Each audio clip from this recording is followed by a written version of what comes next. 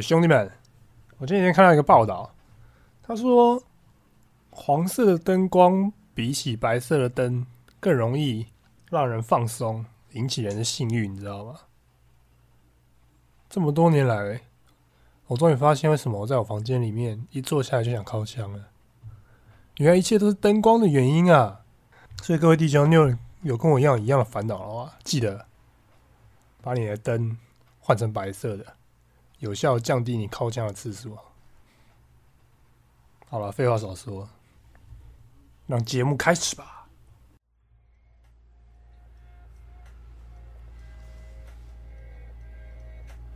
各位弟兄，欢迎收听这一期的 A 片司令，耶！今天是2018年3月20号，外面开始下雨了哦。什么所谓有人说什么今天什么春雷响啊，所以要开始下雨，我不知道是什么意思啊。反正前几天天气还蛮好，最近又开始下雨，感觉有点不太爽了。下雨要骑车，太麻痹嘞。好了，那今天来介绍的叫做 Stella Cox 啊。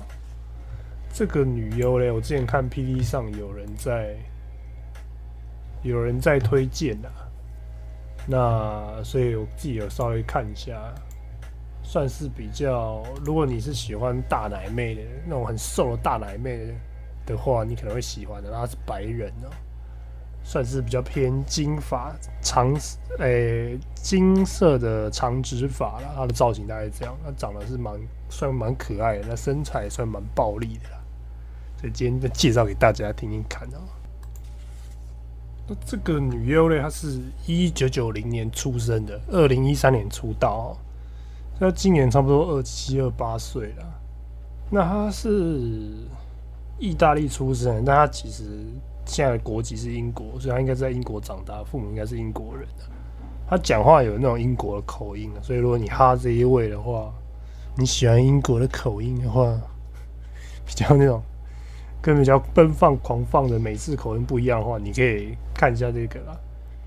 之前好像有介绍另外一个叫什么 Alyssa Savage 吧，那是第几集啊？第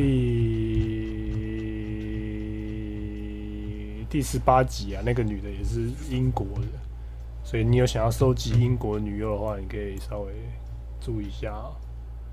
那这女的人身材蛮厉害的，我刚刚讲，她身材三围是32.1哦，胸部是天然的 nature， 然后腰是23，臀围32，她腰非常的细，我看那个照片，我觉得她的腰跟她的胸部不太成比例，而且她脸又很小，所以她就有点像是，她其实有点像是名模的那种比例，身材比例，就是那种什么9头身，然后配上一个超大的胸部，那胸部大概是他的头2倍大吧，我在想，也没到2倍大，但是大概1.5倍左右吧。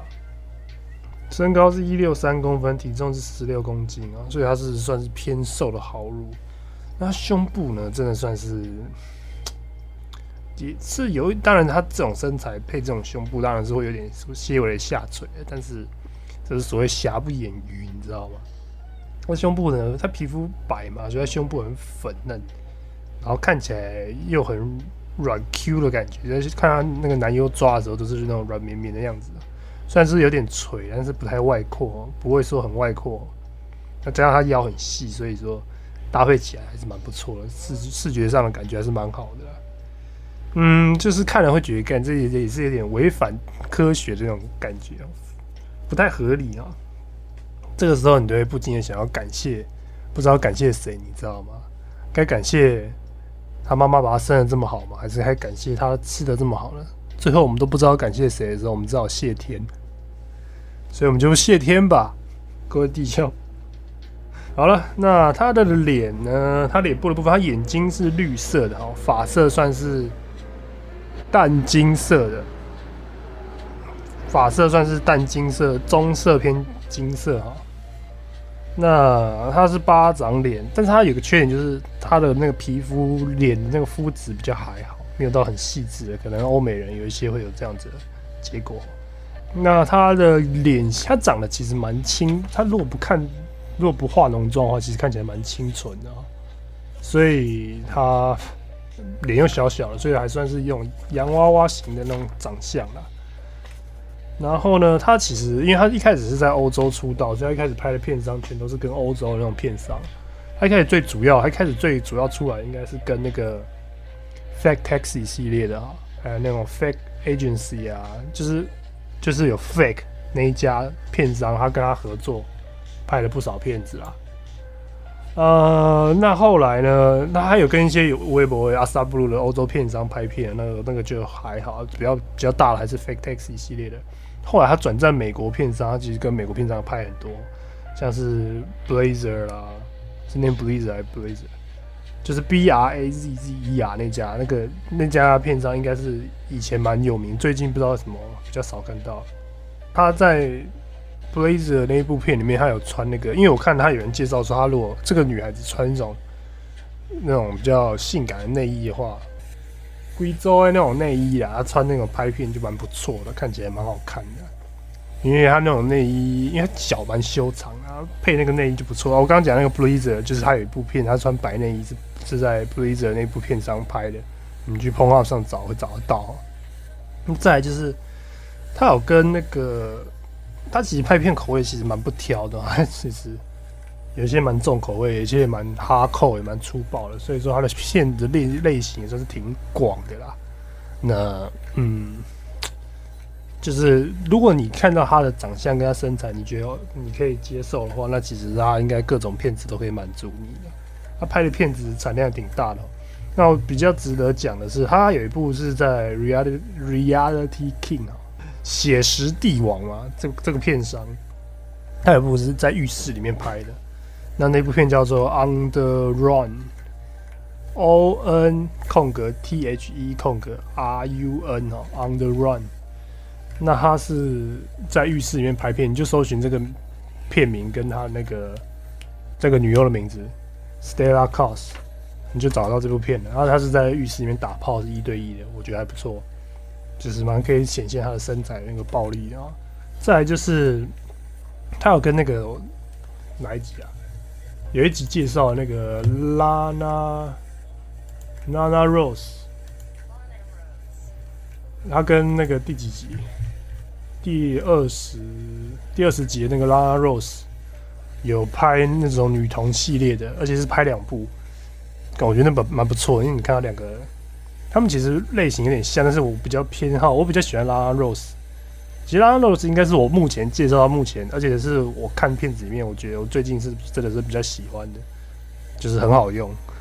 这样讲你们可以理解啊，就是干这个就是很对我胃口啦，所以我最近蛮常看他的片子。如果你们也喜欢这一种的话，你们可以去看。那他跟 Lana Rose 跟 Stella Cox 他们2个一起合拍的片子叫做 Lesbian 1跟2，它有2集，就是只有他们2个。那都蛮好找的啦，你们应该都找得到啊。那看他们2个大奶妹里面互玩，我觉得干受不了啊，值得推荐啊那2部值得推荐啊。那再来还有一部是比较暴力一点的话，如果你喜欢看粗暴一点的话，你们可以去看这部叫做这个我查一下它这个怎么念啊。这部片子叫做 Porn Fidelity。这个片上我拼给大家听，PRON FIDELITY。这个片商不错，我最近发现的，就是前几天有看到查其他女优都有看到这个片商，我觉得好像拍片也蛮有风格的，蛮独树一格的。那这个女主角在里面有拍一部比较那部稍微有点比较粗暴一点，但是如果你喜欢的话，你可以去看啊。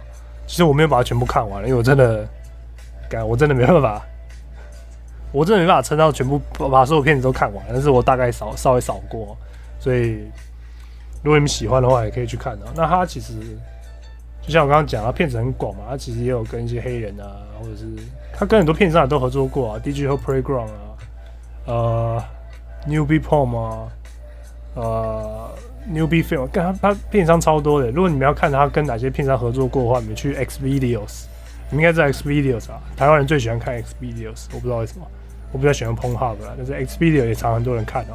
他有把你去他那个边，就你把他名字打进去，他会有页面嘛？你去他的关于我那里，他会有所有他合作过的片商，就应该也没有全部了，但是大概他会找出来，你可以去稍微去点点看啊。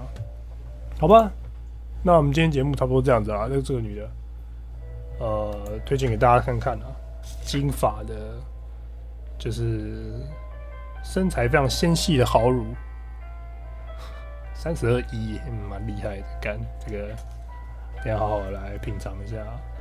好了，那节目差不多到这边啦。那今天这个礼拜可能就更新一集了，因为接下来这几天会比较忙一点了。就我礼拜3跟礼拜4会比较忙，就这几天会比较忙啊，可能就这礼拜就更新这一集，让你们自己顶着吧，各位兄弟，应该够了吧？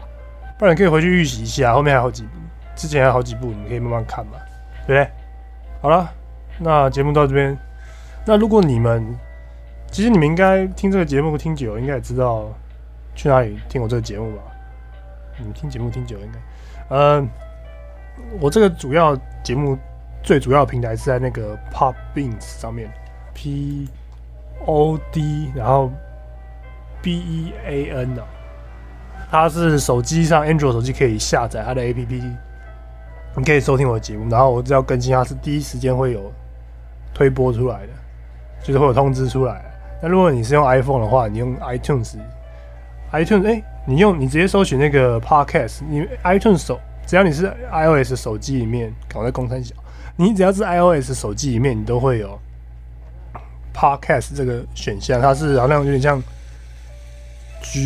就是橘红色、桃红色的底哦，然后是有点，反正就会有啊，一定会有啊，你们自己去找啊。你们如果你是 iOS 的话，你直接用那个软体，它是内建的，你就可以直接搜寻 A 片4，你就可以找到这个节目。那如果你是用电脑的话 ，Podbean 就可以听啊，然后 iTunes 也可以听啊，然后还有另外一个软体，我觉得我自己听节目，我自己听一些国外的 podcast， 我会用那个叫什么 Castbox 啊。它是 CAST 啊 BOX， 它是会把所有的那种播客啊 podcast 啊全部收集起来，它算是一个 podcast 的整合平台吧。那我有买它的 APP 啊，我觉得因为它就没有广告，我觉得不错啦，因为我觉得它有广告蛮烦的。